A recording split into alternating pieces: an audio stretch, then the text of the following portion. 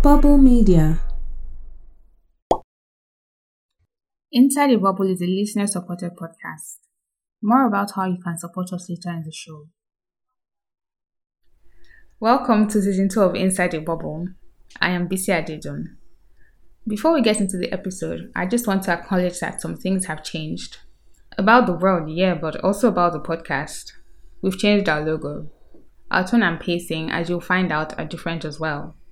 The number of hosts has changed too. Last year, there were 2 of us. Now, it's just me. There are all these new small things that have changed, and we know change is difficult. In some situations, it even sucks. Remember when Google changed their logos last year? Hated it.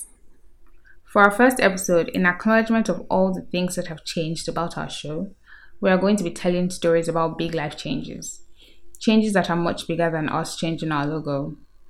To get started, we're bringing back a character from last season, from our most popular episode, the one about failure. Yemi. Remember him?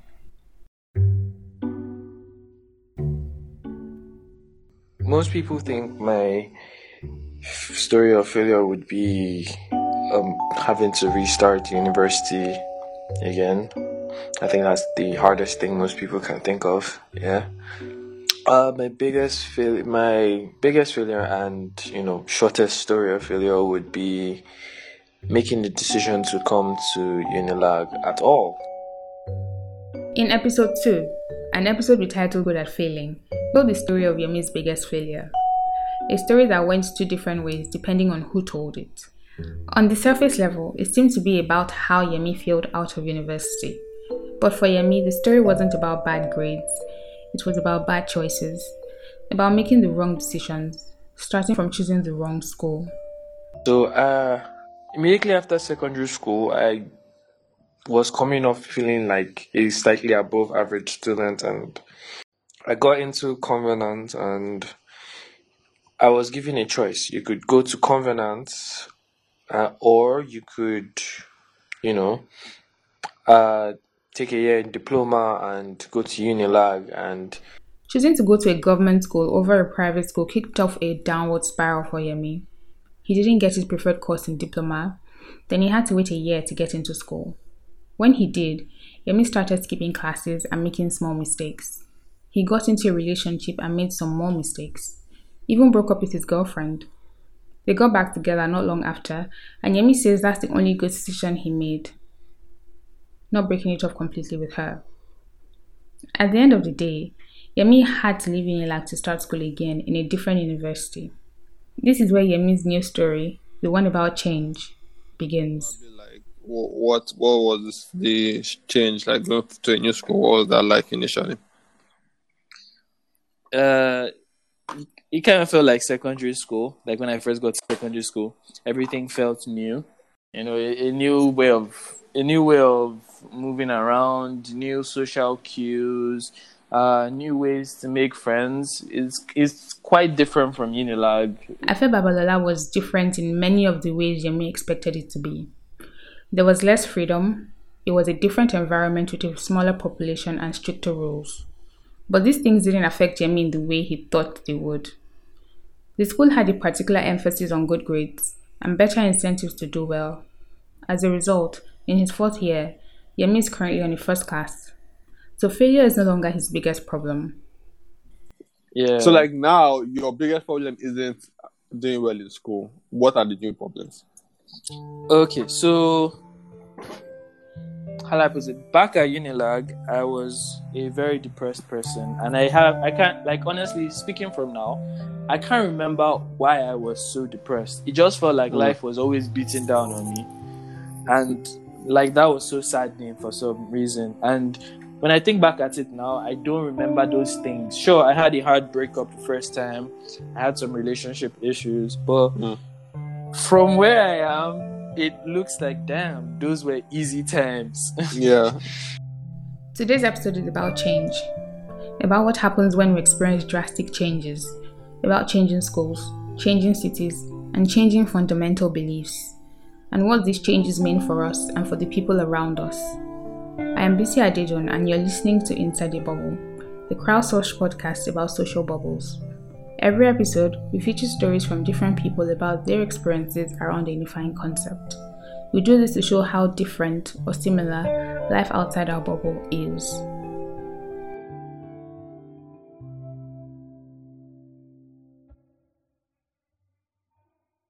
We kick off this episode with Yemi's story about changing schools.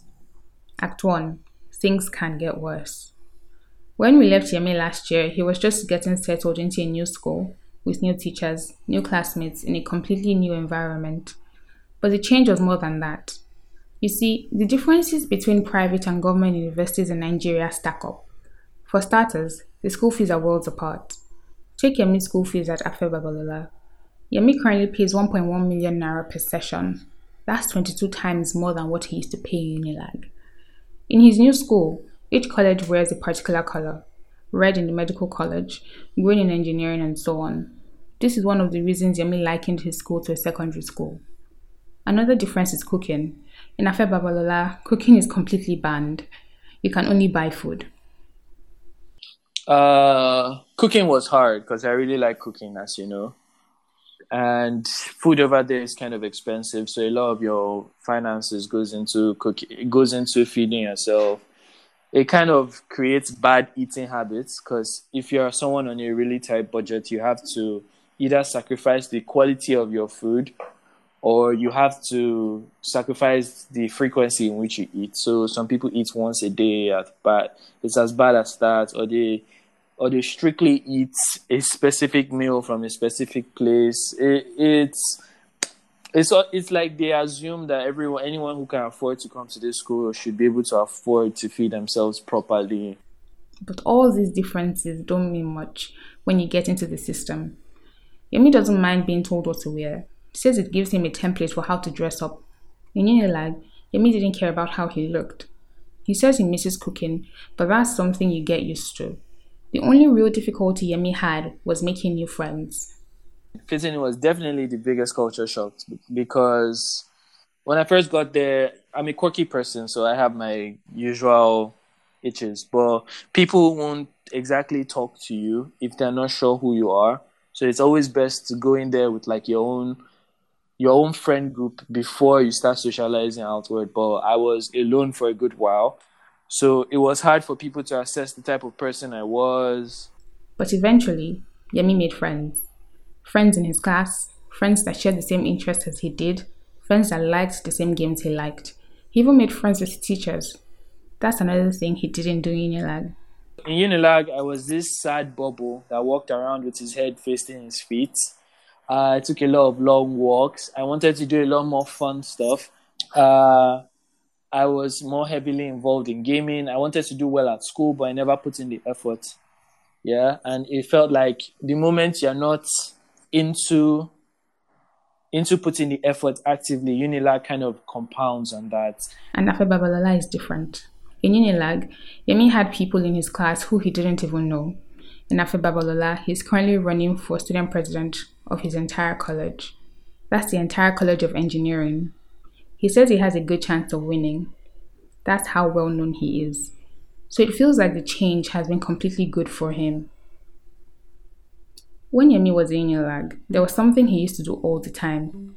He'd be in a room filled with people having a conversation. Everything would seem normal. Then Yemi would look straight ahead and say something bad was about to happen. Out of the blue. Almost like he was prophesying it. We asked him about this.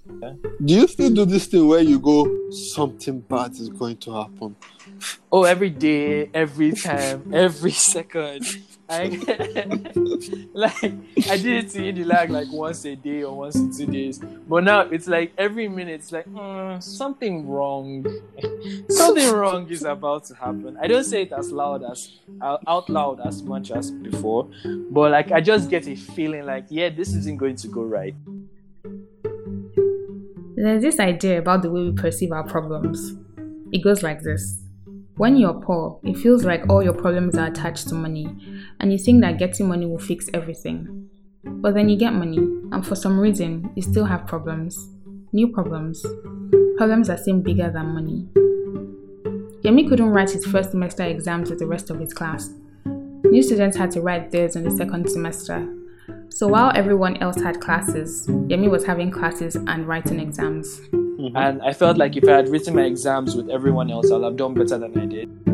When second semester exams came along, I kind of had kidney failure. The next year rolled around and Yemi had to take the same courses again. Not because he had failed, but because he had never written the exams. It put him in a weird situation.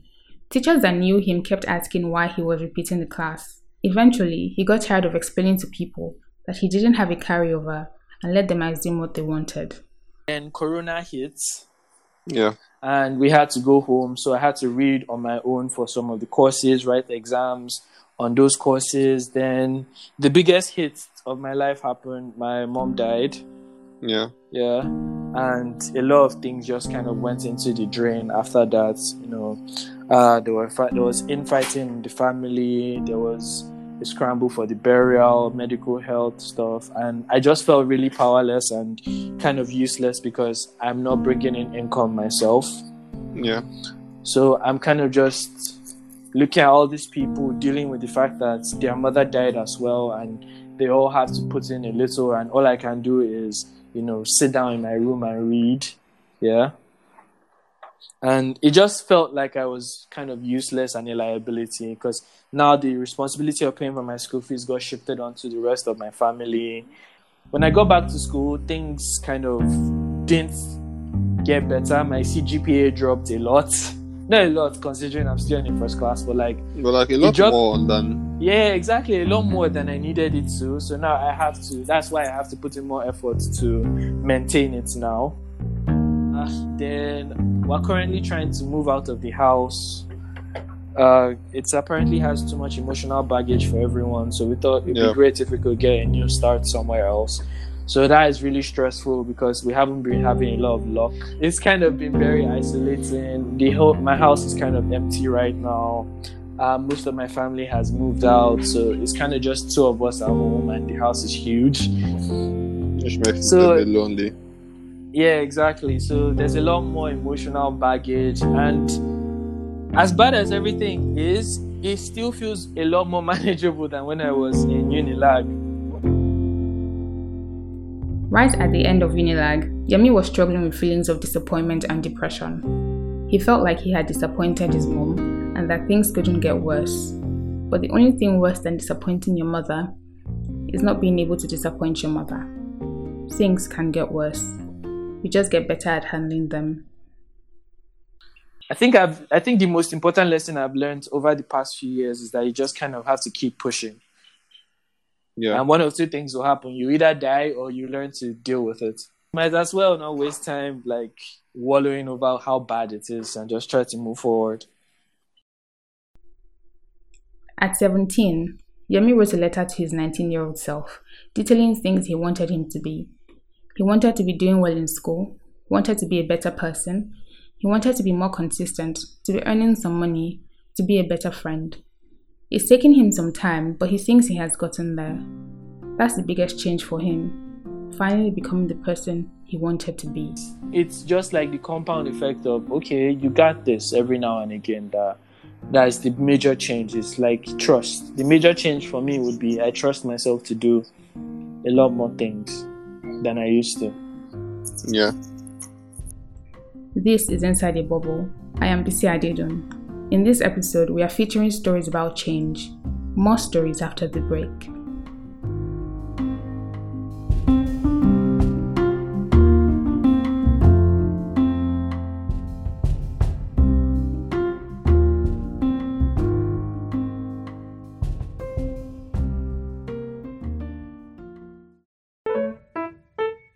Inside a Bubble is a listener-supported podcast. You can support us in making this podcast by becoming a patron on Patreon. Patreon lets you donate a fixed amount to us monthly that helps us make new episodes. You can donate as little as $1, and if you change your mind, can cancel at any time. Just go to www.patreon.com/thepodofbubbles. Another way to support us is by sharing this episode with a friend.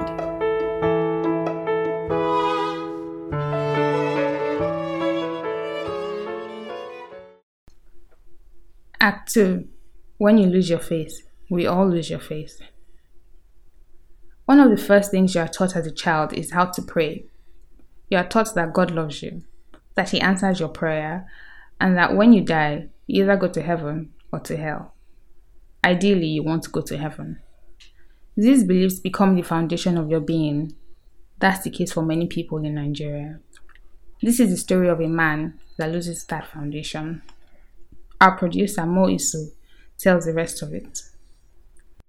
I think I should start this story by saying Inside the Bubble doesn't endorse any particular religious belief. We have Christians, Muslims, and atheist-leaning people on the team. So the perspective we chose for this story about faith was purely coincidental.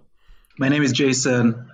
I'm a writer. I write for TV and film. Jason grew up in Jos, in the average conservative Christian family. Well, as average as you can be when your father is an evangelist and your mother has made 3 gospel albums. There's often this misconception that people that lose their faith lose it because it was never really that strong to begin with. I don't think that's true. Jason's faith was nurtured from childhood. For early education, he went to a missionary school where students had to learn 50 to 60 Bible verses a year. And Jason was good at it. Remember the version? Oh, yeah. Yeah, they checked us at the end of each term. So if you hadn't learned it, you'd get like spanked. I actually never got spanked. For secondary education, he went to a Baptist school where the days were structured around worshiping God. On Sundays, we have morning service, then we have Sunday school, then we go for lunch, then we have siesta. After siesta, there's another Bible study, and then we go for dinner, and then after dinner, we go for evening service in church. So the entire day on Sunday, you're serving God. In uni, Jesse joined a fellowship and rose all the way to the president, a role he likened to being the CEO of a company.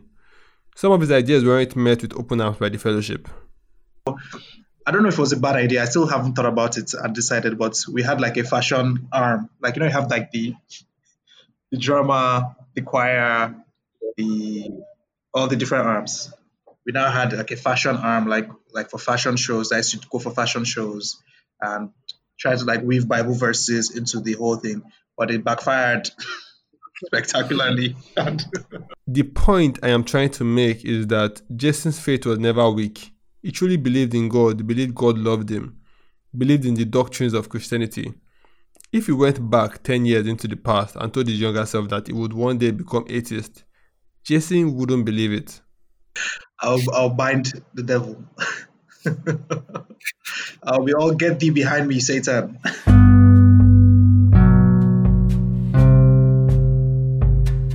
This story is not about what is or isn't right to believe in, or what proof exists to support any religious belief. As a result, we're not going to focus on the books and the research and the arguments that eventually pushed Jason to change his mind. I'll say a few things about it though. Number 1, there is usually one big moment that leads people to change their beliefs. The closest thing Jason had to that was reading The Life of Pi, a book that made him think about the stories we tell ourselves. Maybe religion is a story we tell ourselves because it's necessary for us to believe in something, and it's necessary for us to have faith and to have hope and believe that there's somebody out there watching over us. Maybe it's not necessarily true. Number 2, Jason wasn't converted by anyone other than himself and his conviction to find out his own truth. Number 3, the change wasn't sudden. It took years and happened in stages. He stopped enjoying church, then he stopped going, then altogether stopped praying. One morning, he just woke up and knew. Oh yeah, there was a day I woke up. The first day, I can't remember the day, I can't remember the circumstances, but it was a day when I said it out loud. I was like, wait, Jason, you no longer believe in God. And I couldn't believe I was saying it. The first person he told was his wife, and she reacted the way you'd expect anyone to react, with disbelief, distrust, and because she had seen the change happening without any real way to stop it, a little fear. And understandably, she freaked out because, I mean, are you saying that for a Christian, you denouncing God is a one-way ticket to hell? Yeah. And there's also the fear of, okay, you're going to hell, but are you dragging me to hell with you? And, oh, we're going to have a kid. Is this what you want to teach our kid? And all that stuff. So, understandably, she freaked out. And at the time, Jason and his wife had been married for a couple of years. They met purely by chance. She had accidentally sent him a text. Like a wrong number situation, and we started talking. So my own theory is that she was feeling me. Maybe she had seen me somewhere. That's my theory. And she got my number, but didn't know how to just hit me up out of the blue. When we were dating, and we just would be maybe in the same room reading books, like quietly, enjoying each other's company, but just reading books. And my friends used to laugh at us and be like, look at these weirdos. And I remember that fondly. The way I asked my wife is I wrote like a small book of like poems and stuff for her, and went to Shobolu, printed it, did like a hard back cover for it, bound it up together, all that stuff, like a proper book. Yeah. And then at the last page, at the end of the poems, whole thing was like, "Will you marry me?"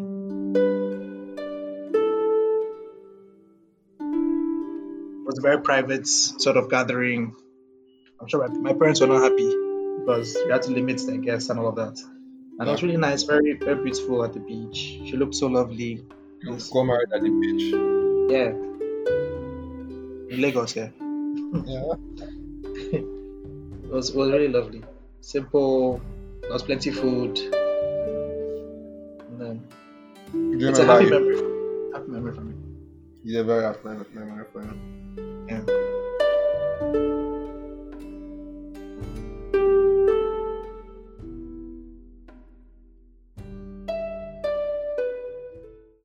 I haven't been in any serious relationship for a long time, so maybe I am wrong. But I imagine in a commitment as strong as marriage, your partner just becomes the person you share things with. We don't like having expectations, but let's be honest. When you talk about your wins, you want your partner to be happy for you. When you talk about change, you want them to understand you. And when you talk about loss, you hope they will support you through the struggle. This is what I imagine, but like I said, I have no idea what relationships are like these days. For Jason, this was a period of immense change and loss. It first became like it as if there was the early phase of. Did you suddenly lose the ability to hope? Man, this your question is hitting me hard because I actually did. Now, for all my life, I've believed that God is there. The universe has a purpose. And not only does the universe have a purpose, my life itself has purpose. Not only has purpose, but has so much meaning to this God that he sent his only son to die for me. Like it was like a rock in my life. Like no matter how bad things are, God still loves me, and that's the greatest thing in the universe. No matter the risk I have to take, I know that okay, I'm going to pray about this, and God is going to give me the help I need. He's going to support me, and so I'm going to be good. Last, if I die in this life, I still know that it's not a sad ending because I'm going to heaven to be with God for eternity. So these were truths I accepted wholeheartedly, and then I had to let them go and then be like, okay. So am I saying now that the universe has no meaning? Am I saying that my life has no meaning? So why bother doing anything at all?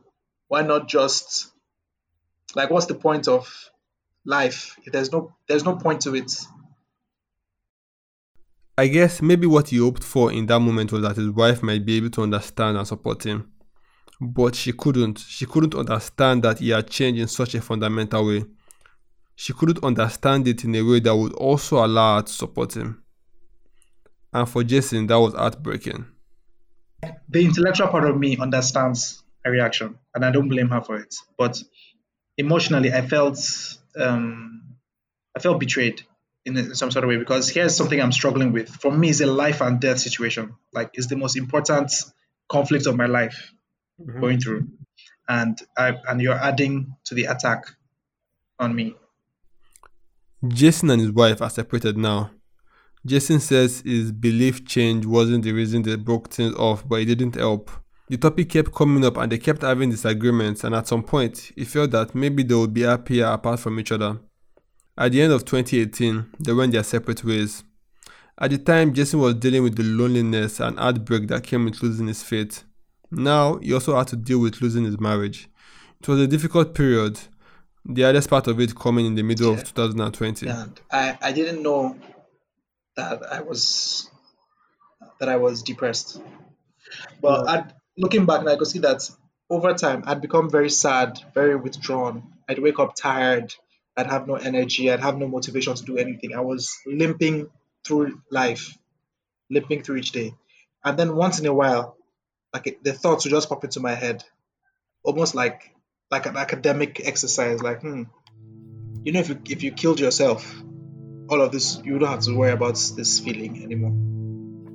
And then I'd brush it off and do something else, and then later on it would come back, and I'd brush. I never really fully considered it until there was a day I woke up and my brain was telling me that just do it, Jason. You know that we're always going to end up like this. Like all your life, this is where you've been heading. This was the inevitable end. You're always going to end up killing yourself. So this is right. This is almost poetic, Seth. Right? Just go ahead and do it. I don't know. I was so scared.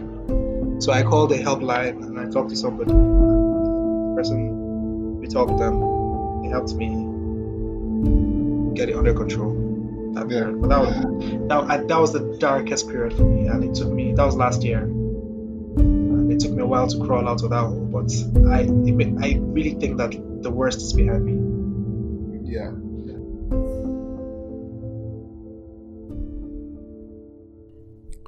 Jason says he's in a much better place now. He works as a scriptwriter but has plans to move to something else. He says he's burnt out.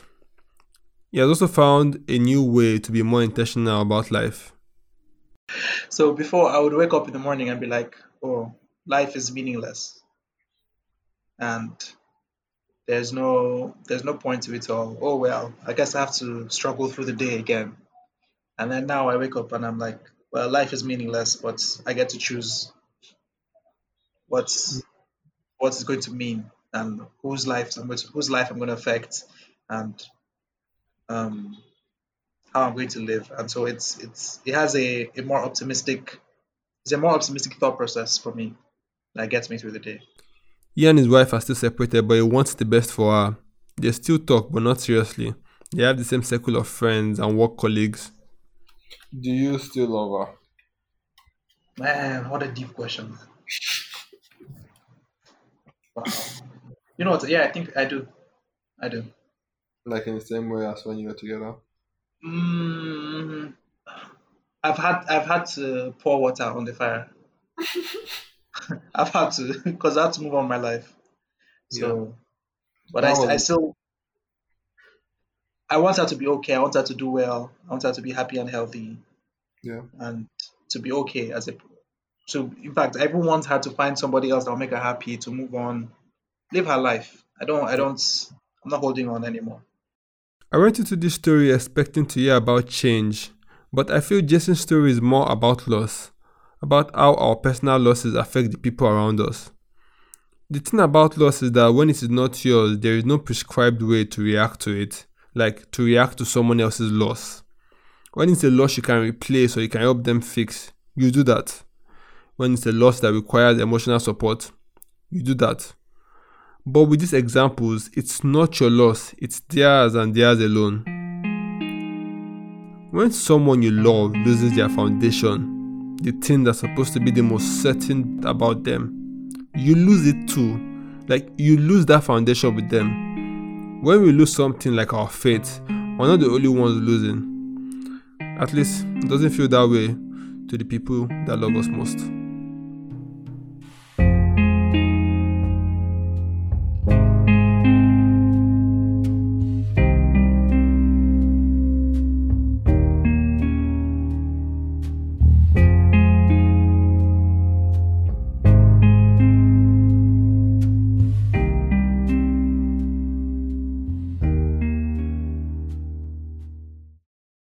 I used to hate change.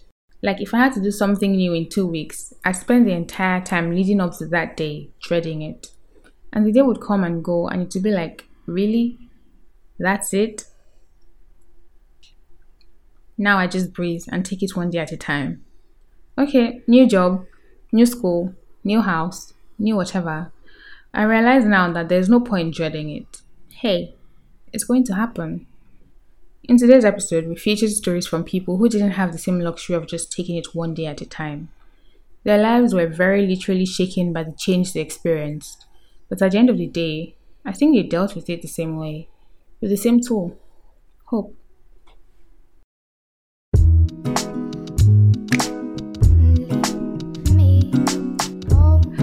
Thank you for listening all the way to the end of the episode.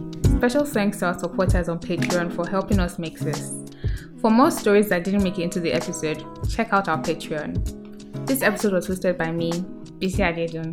Production and writing by Mo Iso. The music at the beginning and the end of this episode are by Donna Loves Music and Joey Pecoraro. The music you heard in this episode is by Blue Dot Sessions. You can find links to all the songs in our show notes. Follow us on Instagram and Twitter at The Pod of Bubbles. Subscribe to Inside the Bubble wherever you get your podcasts. Next week, stories about our backgrounds and how they shape us. I remember someone almost tried to do that to me like one day. I think it was during service and she was like, the most unique thing about you is that you're Igbo and Muslim. I'm like, that's not, trust me, I'm awesome. There are other great things about me. Those two things are not one. I'm telling you. And she was like, oh really? I'm like, yeah. What does I? Till then, this podcast was recorded inside a bubble.